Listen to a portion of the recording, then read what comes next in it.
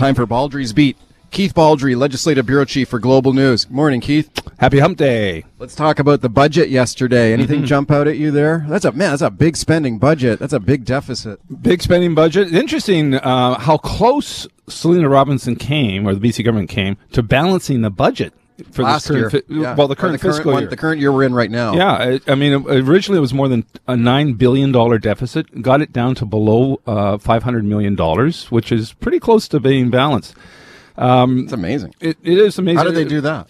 The BC economy outperformed all expectations. Also got a one-time windfall from ICBC's investment portfolio, almost $2 billion. What's that, because of the bull market and stock market last year? I was joking with ICBC officials in the lockup yesterday. You want to take care of my RRSPs for me? If you're going to have that kind of return. But still, taxation revenue was $10 billion more than anticipated or forecast. So it just shows what a robust recovery the BC economy has had. Why is the deficit going up so much now? Some of the payoffs from that year was a one-time payoff, like ICBC.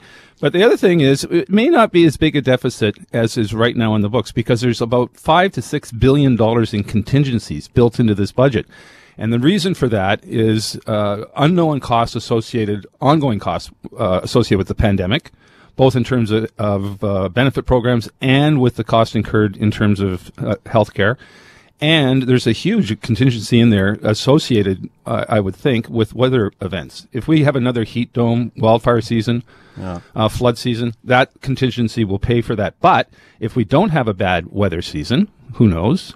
That money doesn't get spent, which means it's put against the deficit, which means the deficit of more than $5 billion now could be much lower. I don't think it'll get to a balanced budget, but it could be a lot lower than right now what is forecast. Okay, a lot of commentators, especially from the business community, looking at these big deficits and wondering if there's any plan to balance the budget at any point in the future. And, of course, the finance minister being asked a lot of questions about the spending priorities. Here's what she had to say, Finance Minister Selena Robinson, on a big spending budget. If we're going to get a handle on climate change, if we're going to get a handle on managing our population growth in the Lower Mainland and elsewhere, then we need to be making these investments. Your thoughts? Well, there's a lot of investments. Just look at the capital side of the budget, which is almost $30 billion over the next 3 years of capital spending. You've got more than $5 billion or $4 billion on the education side, building new schools and universities and colleges.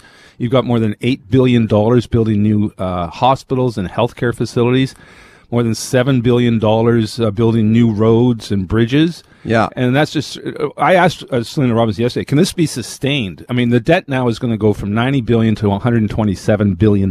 It will double. The debt will have doubled in 10 years. The debt used to be a big thing. Remember the debt clock and all those things associated with that. We don't talk about provincial debt so much anymore. The percent of debt percentage to GDP is starting to approach 25%, which is problematic. Well, she was patting herself on the back for that, saying that this is a sustainable debt load. And then Kevin Falcon, the Liberal leader, former finance minister, I had him on earlier on the show, and he was saying, well, it was half of that when he was finance minister. Debt to GDP ratio. Yep. Yeah, so, on the other hand, Falcon also said yesterday he is a big fan of capital spending.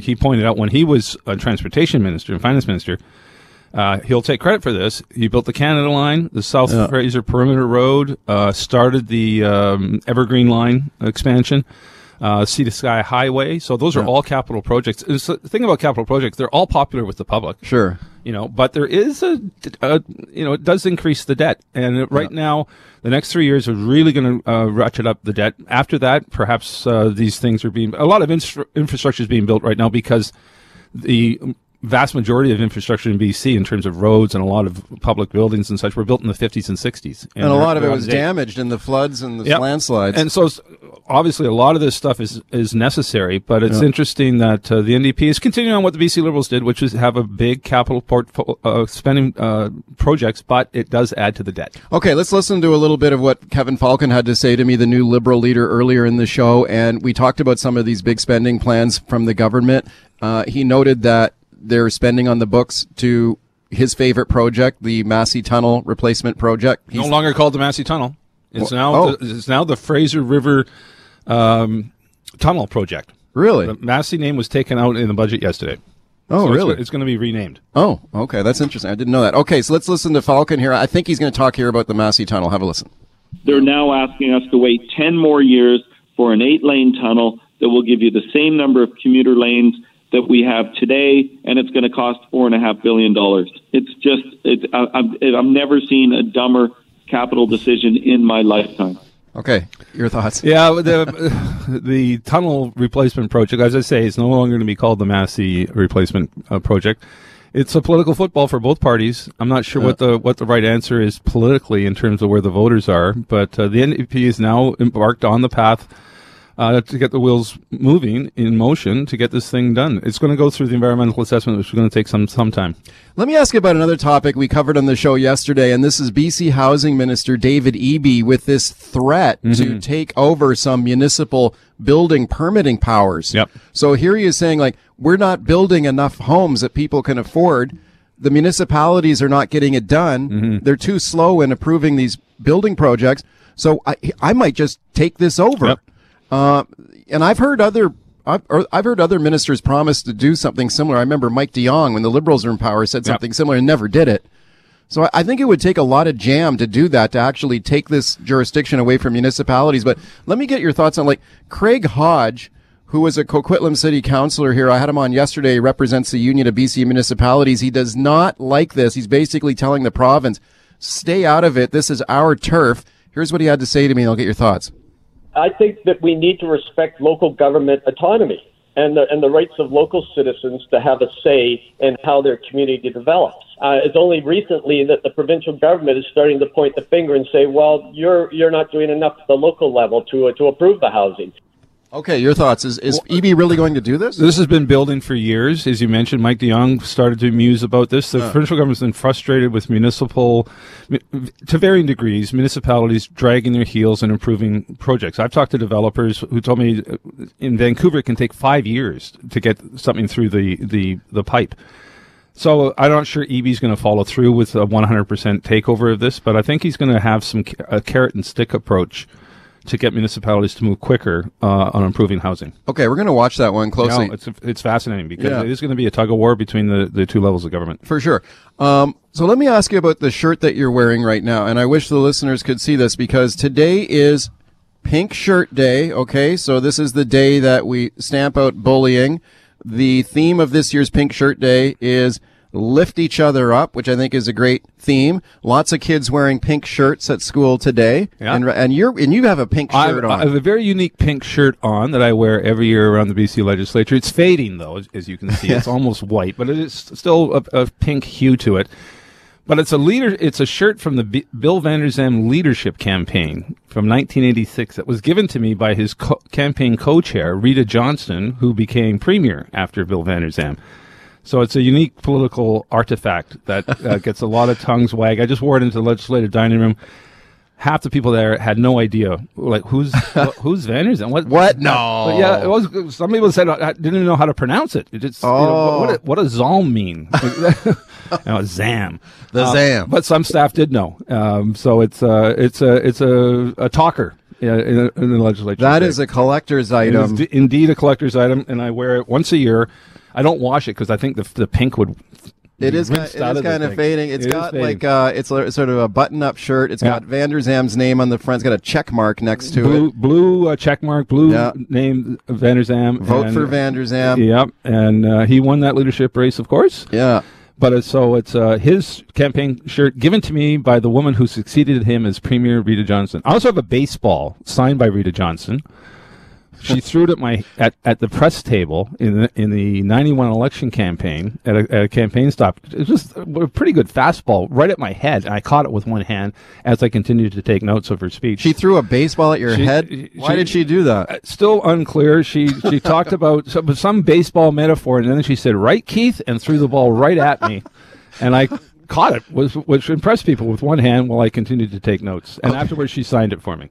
Okay, I've just taken a photo of you in the Van der Zam collectible shirt. If you put that on eBay, I think you'd get a lot of money. You just tweeted it. I'm going to tweet in a minute. I haven't sent it out yet, but follow me on Twitter, and it's you'll not going on see eBay. the photo. It's a lifelong No, you don't want to sell souvenir. that one. No. It's Baldrey's Beat. Keith Baldrey is my guest. 604-280-9898 is the number. Star 9898 on your cell. John in Vancouver. Hi, John. Go ahead. Yeah, hi, guys. I'd like to express my view of the segment you're doing with Keith expressing the fact that he's wearing a pink shirt. As a listener to your radio station for years, I have never felt any more attacked and bullied by many of your on-air personalities, including Mr. Baldrey, in regards to the decision that you somehow or other don't agree with. But when it comes to vaccinations, I've heard nothing but demeaning words, mean-spirited suggestions, talk of prohibitions for people's rights because they don't believe in what it is you believe.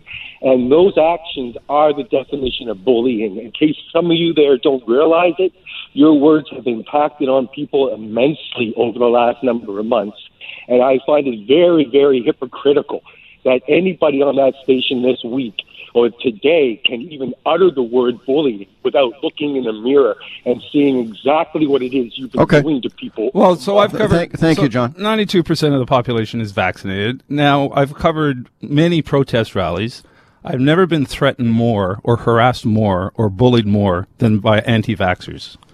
Anti-vaccination rallies are not just me, my colleagues, whether it's Camille at our station, Dan Burrett at CBC last week at the border, were almost they were criminally harassed. They had to be rescued by the police by these anti-vaxxers. Our colleagues in Ottawa, our colleagues in Global, CTV, CBC had to hire bodyguards and security to protect them as they tried to cover these protests. Yeah, and the other thing is, people will make their own choice about their own health care and whether they take the vaccine or not. And as you said, there's a small minority of people who have chosen not to take the vaccine, which is their right. And I've never attacked them, but there are consequences of not getting vaccinated. And it's not me or you or NW setting out the consequences. It's public health and governments of all ideological hues across the country. Yeah. And the other thing to keep in mind is, I respect someone's right to make the choice of what they want to make. The reason that the country is so divided right now is because of as we saw dramatically unfold in Ottawa, is with the vaccine mandates and the restrictions. And if someone says to me that we should drop the restrictions and drop the mandates, I think that's a reasonable position to hold, especially as we're getting toward the end of this pandemic and things seem to be getting better. So, I think all of us would like to see the mandates be dropped. We'd like to see the restrictions be dropped. I think most people would like to see that. Poland doesn't support that. The majority of Canadians do not want mandates dropped. Maybe not all of them, but a majority. I think the last Angus-Reid poll was 70+%. One of the polls still want mandates in place because the vast majority of Canadians are vaccinated. So you mean like most people would like to see if you're unvaccinated, you should not be allowed to go on a plane forever? Vaccinated people. Is that what you're saying? So many people I talk to say they feel very comfortable with the mandate because they feel safe. When they go into places, they know every single person in there is vaccinated. Every person in the legislature is vaccinated. You see, to me, that is the bottom line on this, is that how many of these restrictions are going to be in place forever? Because if we go back to the start of this, remember what Bonnie Henry said at the start. She said, this is not forever, this is just for now. And it was interesting what she said last week about looking towards the fall, where she does not see these restrictions coming back no matter what, because we will have achieved herd immunity. And that's what vaccinations are all about. It's not. We don't have 100% of the population vaccinated against measles. There are some people who will not get a measles vaccine, but they're not restricted in terms of their activities. Right. So what I'm saying is, that's where we're headed towards. Well, okay, so you're saying that eventually, if you're not vaccinated against COVID-19, you will not face restrictions either. That's the way I view it. Eventually, yeah, and I think that's going to be sooner than later. I don't think we're talking years. I think It was, again, interesting to hear Bonnie Henry, Theresa Tam, federal provincial health officer, sort of changing the tune here, that we are getting to the point where mandates will no longer be required. But we're not quite there yet. Well, I asked Bonnie Henry on this show last week whether some of the mandates would remain permanent. And she believed that some of them would, Well, one of them, as they apply to, let's say, healthcare That's workers, the one. or if you work in a long-term care facility. Those are the two that Okay. may last for. You're right. And I think I think the vaccination. Keep in mind, there's mandates and there's vaccination requirements. Going to a restaurant, for example, I think we're going to get to the point sooner than later where you don't need to show your vaccination card to go to a restaurant. Well, I would hope so, that we're going to drop the vaccine card at some point. In terms of working in a long-term care home, that may be on the books for quite some time. But, the travel restrictions to me are the biggest one. Like, if someone is unvaccinated, like John the caller, it sounds like, are you going to say to him that you will never be allowed to travel on an airplane or a train anytime ever? No, I think that's like going to a restaurant. I mean, it's going to get to the point where those, I think, will disappear. But the mandates in terms of occupations may stick around, and again, very few occupations. I don't think the federal government will probably relax its vaccination mandate, which applies to all federally regulated employees. That will probably go off the books as well. Okay. John, I'm glad you were able to get that off your chest and have your say. I appreciate you calling. We have we spent the entire call segment talking about your call. So I do appreciate it. We couldn't get to everybody else's calls, though. So I just encourage you today to phone the Buzz line. Leave me a voicemail there. We may play it later. 604-331-BUZZ is the number. 604-331-2899. Keith, thank you for coming in today.